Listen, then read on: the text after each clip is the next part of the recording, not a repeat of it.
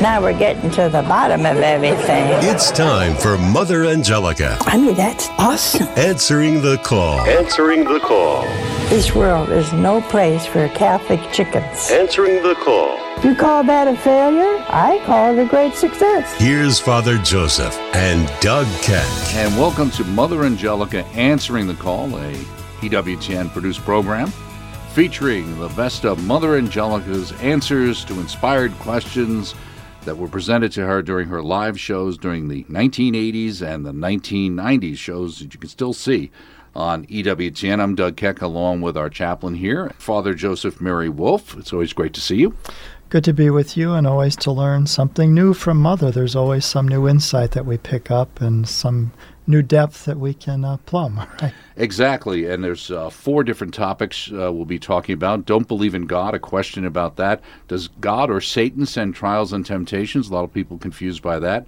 Why did Jesus speak in parables? I think the apostles wondered about that as well. And thankful for a wonderful husband. So we'll check that out at the end as well. So let's talk about the first one, a person talking to Mother because they're having trouble believing in God. Mm-hmm. You know, I often have talked to people on the airplane, and somehow the Lord places them right next to me and me to them, and they have questions. And oftentimes they'll say, well, I used to be Catholic, or I grew up Catholic, and they're no longer practicing the faith. And I actually give them the same advice that Mother here has, is that go to where the tabernacle is in the Catholic Church and just sit there, be before the Lord. Because I know in my own experience that He is there, and that He always picks us up. He always comforts us. He always gives us light and grace for the journey. And I know that He'll do that for everyone. Absolutely. And there is that powerful sense. At the same time, Mother's concern is that sometimes people, I think in this call as well, the idea, well, I'm not feeling God's presence. And because I don't feel God's presence, it means He's not there. And that's totally untrue. Exactly right, that we can't be going by our feelings. If we do, then we're just going to be on a roller coaster ride. You know, God loves me, He doesn't love me. He loves me because our feelings come and go. But I like something that Father Groeschel said to me once. He said, a lot of prayer is just showing up. And I'm saying, Lord, I'm here. I'm waiting. I'm longing. I'm thirsting. But I'm here. I believe in you. Right. And another point Mother said here, which is great, which I think is probably more prescient today than when she said it. She talks about the idea that maybe you and your prayers weren't answered. Maybe you went to college and had one of those wacko professors who was an atheist and agnostic or whatever. And I think there's a lot of people, unfortunately, out there can sympathize with that and seeing some of the results of their children. But let's see what Mother Angelica actually said about this young person's lack of belief in God. We have another call. Hello? Hello? Where are you from? From Connecticut. And what is your question? Well, Mother Angelica, I don't really have a question. It's really just a statement about my feelings, and maybe after talking to some of your producers and brothers, maybe it just reflects how I feel over the past few years. But I really don't believe in God. And I don't mean to offend anybody there with that statement, but it's just a true feeling how I feel. And I guess I just decided to call you and just get what your perspective would be from that statement. Well, you're going by your feelings, I think. What you're telling to me is you don't feel God, so you don't believe in God, huh?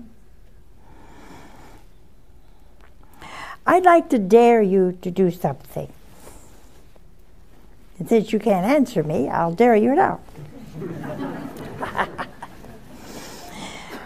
I would like you to go to a Catholic church where there is the Blessed Sacrament, and you can see it. You don't have to hunt all around for it. And don't go by your feelings. And say what you said tonight.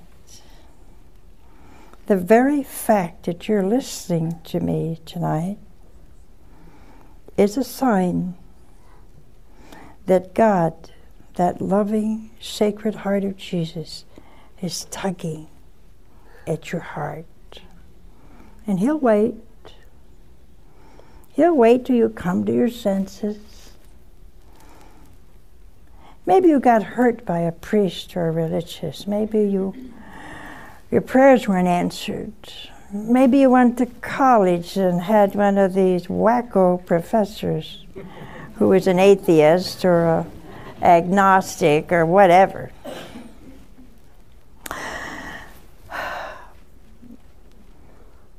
But you wouldn't listen to me if there wasn't a part of your heart, be it ever so small, that seeks not a finite love, not a temporary love till death do us part, but an infinite love that is forever. Forever. And he came as man that you may know for sure there is a God.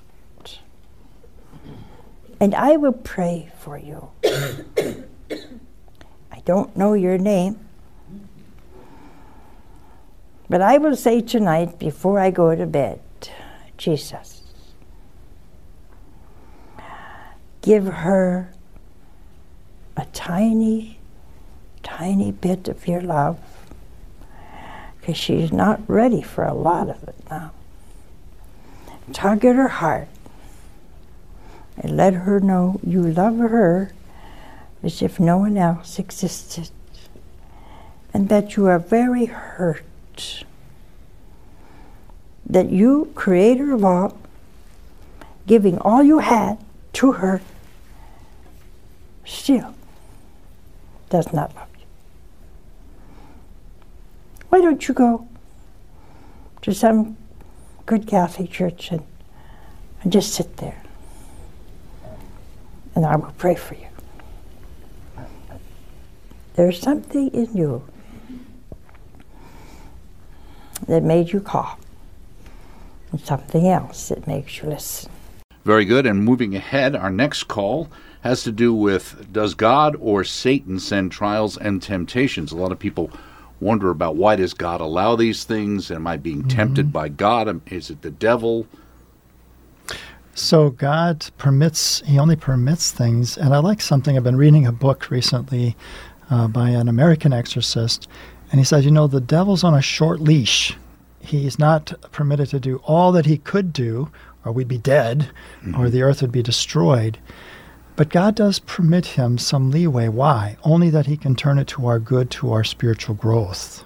Right, and I think it's interesting, Mother kind of comments a little bit about it, because I think our sense is that sometimes people get carried away pointing at the devil as everything that happens to them is because of the devil.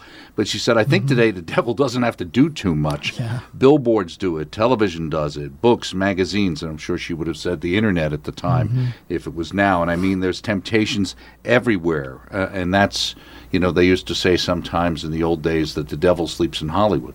Yeah. But where sin abounds, we know that grace abounds all the more, that we can be the greatest saints in a time when we're surrounded by temptation, and God's grace is always going to be sufficient for us to overcome temptation, and it's going to be in Christ, because he was never defeated by temptation. It's in Christ that we too will defeat the devil's wiles or the world. And if we fall, we can still get up again, just like our Lord did. And now let's see what Mother Angelica had to say about, does God or Satan send trials and temptations? We have a call. Hello? Hello, Mother? Yeah. This is Jackie. I'm in Mississippi. I have a question for you. Do you believe that Satan sends the trials and tribulations and tests, or that they're sent by God, but we ask in the Lord's Prayer to lead us not into temptation? Does Satan send the trials and tribulations and the tests, or does God send them to hurt us? Satan tempts us and God permits it. There's a big difference. When God allowed us free will, and poor Adam and Eve flopped and fell flat on their face, and we inherited all that. We have free will, then automatically you have the ability to make wrong choices. That's the whole point. And so God allows that because he gave you free will.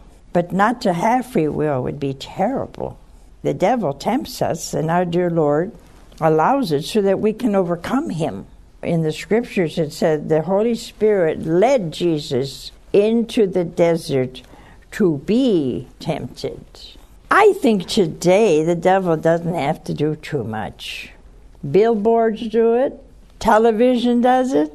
books, magazines. I mean, there's temptations everywhere. The devil will always do his best to tempt you into sin until you get to that place where you love sin. That's what he wants. He wants you down there with him. And not because he loves you, he hates you. Remember, when you do what the enemy tempts you to do, he does it out of pure hatred. What God permits is that he gives you grace, he gives you knowledge, he gives you light to overcome temptation. God does not leave us alone. Neither does he leave us in a vacuum. If he allows the enemy to tempt, it's only for our good. So we rise above, that we make a choice in favor of God, in favor of his commandments, in favor of his laws. And then you win, and the enemy loses. That's why our Lord said one time, there is rejoicing in heaven when one sinner repents. That's why the enemy tempts us not to repent. So to answer your question, the devil will tempt us. God is always there. Your angel is always there. Pray to your angel. And God will bring good out of it when you're victorious. See? And if you're not victorious, you got another way. Humility of heart. I'm sorry, Lord. Repentance and confession. You see, God has not left us orphan. There's more Mother Angelica answering the call on EWTN Radio.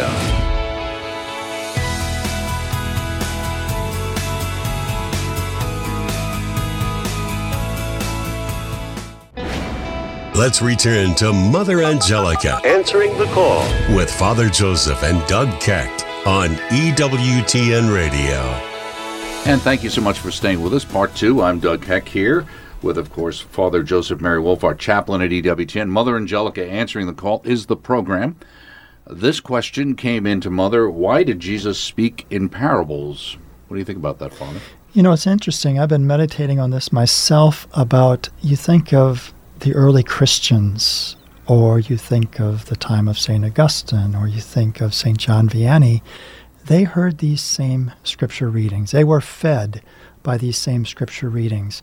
And Mother makes a very important point here, that the reason the Lord talked in parables is because it's relevant in every age and every circumstance. Yeah, I noticed that too, and I highlighted that myself when I heard her say that, because it really stood out to me as something I hadn't really thought of before. It was a little more in the past, like, well, she says that, our Lord says that, so that the average person doesn't really understand, and then the Lord could explain it to in a sense, the apostles on the side. So you get to, but it is the idea that someone can understand at least the basic story of the prodigal son or the other parables that are out there without knowing explicit what was going on in first century Israel. And we remember things by having pictures, right? So that's a memory device, is right, to picture something, have a visible thing that you picture. Well, the Lord taught with visible images. Right. And this is something we can retain. Well, the seed being sowed on the ground and the thorns and these sorts of things we can envision and we can remember and learn. Right, and those images then transcend language difficulties, because the same image may mean a different word in a different language, but the understanding is the same. And I also thought it was interesting that Mother indicates that sometimes she's been called a little too earthy. But let's see what she had to say about why Jesus spoke in parables. We have another call. Hello? Hello, Mother. My name is Tom, and I'm from Pennsylvania. Good. What's your question? Well, first of all, I just want to say what a thrill it is for me to be talking with you, and I want to thank you 10 million times for EWTN and for sharing with us your knowledge and wisdom. Thank you so much. And I have a very simple question for you. Why do you think Jesus spoke in parables rather than in simple terms? Well, the parable is a simple term, but it will go on. It would not go on for centuries. If he spoke, like I just did now, about a taxi cab driver, well, what happened centuries later didn't have such a thing. And you'd say, what is that? The Lord spoke in parables so the lesson would last throughout the centuries. Every generation and every language can understand a parable. Why? Because the people at the time lived those things. See? Yeah, I try to speak in your language. because it's my language. Some people say to me, Mother, you're too earthy. Well, wait, what's earthy? I lived a hard life. I know what's going on. I know how bad you can be and how holy you can be. And I don't mind sharing my faults and weaknesses with you. We're family. I don't mind sharing my experiences with you. They're all true. But that makes you laugh, cry, and you remember. I didn't say anything profound. I haven't said a profound thing in the last 16 years. I don't know profound things. But see, I only speak to you in your language because it happens to be mine. But if I say something that means you do the same thing, you'll remember it forever, don't you? See, why? Because it's something you do. And we are people throughout the centuries. We never change. People are people. We all suffer from the consequences of original sin. I know my liberal brothers don't think so, but I know so. We're all in the same boat. We're hot-tempered, we're impatient, we don't like the wait, we gossip, we talk about the faults of others, we commit all 10 commandments, we're against them. I mean, we commit every sin you can think, and I bet you this century has gotten some sins never thought of before. I mean, we got them. But we all have the same need. There's nobody I know doesn't have exactly the same need to know God, to live in peace, to live in joy, and to love. You see, we all have the same needs and the same sins. And that's what should make us close. And that's why Jesus spoke in parables. Because tonight we learned that one parable. It's gone down through centuries. What we read tonight, St. Francis read, St. Thomas read, St. Catherine of Siena read, they all understood that many times we bear no fruit. Many times the world chokes it out of us. Many times we have human respect and we don't even pretend we know Jesus. And many times we bear 30, 60, or 100-fold. We're all family. We share the same Father. And we must love each other as brothers and sisters, because that's what we're going to have in heaven. That man or woman that you hate so much, well, you may find him right next to you in the great kingdom. And let me tell you, you're going to love him, and he's going to love you, and you're going to live forever in the happy kingdom. So why not start now? Why make yourself miserable, huh? When you could just as well begin your heaven here. Many have already begun their hell here. And the rest of us, we're in purgatory here. May we grow out of it as we get older. So that when we get older, we're not worried about having the seed choked, but we are bearing more and more fruit. Well, I love you, and God loves you. And love is what makes us family. I no longer call you servants, he said. I call you friend. And closing out our program, we have a very uplifting phone call. Mm-hmm. A woman calls in being thankful for her wonderful husband, talking to Mother Angelica about it. So we were talking before the show that this was probably Terry, your wife, calling in. Do you think that was true, Doug? Yes, that was exactly what I planted that seed in your mind as part of my parable discussion earlier. But I think, what Mother makes an excellent point here is that the gospel is of value to everybody. What Jesus taught is from the eternal word, from God himself.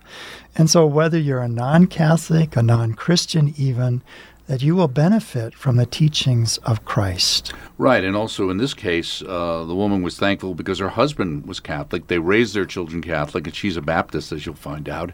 And she really appreciated the insights into Catholicism. And like you just said, Father, so much of what EWTN can do is not only recatechize Catholics, but also reach out to non-Catholics and to give them a better understanding, at least, of Catholicism. And I know Father Groeschel used to reach out to his Jewish friends, and he had Jewish listeners that would write to him. And we have many non-Catholics who watch and benefit from the network because the gospel is perennial truth. Right, absolutely. It's the eternal word, and that's the name of this network. Thankful for a wonderful husband. So says Mother Angelica. We have another call. Hello? Hello, Mother Angelica? Yeah, where are you from? My name's Brenda. I'm calling from Ridgecrest, California. And what are you grateful for? I am grateful because I have a wonderful husband. I have severe asthma, and there are so many days that I can't take care of myself. And God has given me a wonderful husband who lovingly and he willingly cares for me and for our 3 kids, 3 girls. God has taught us both so much through my illness, and I'm thankful to God for each and every day he gives me. And I'm also thankful to you, Mother Angelica, because I'm a Baptist. My husband is a Catholic.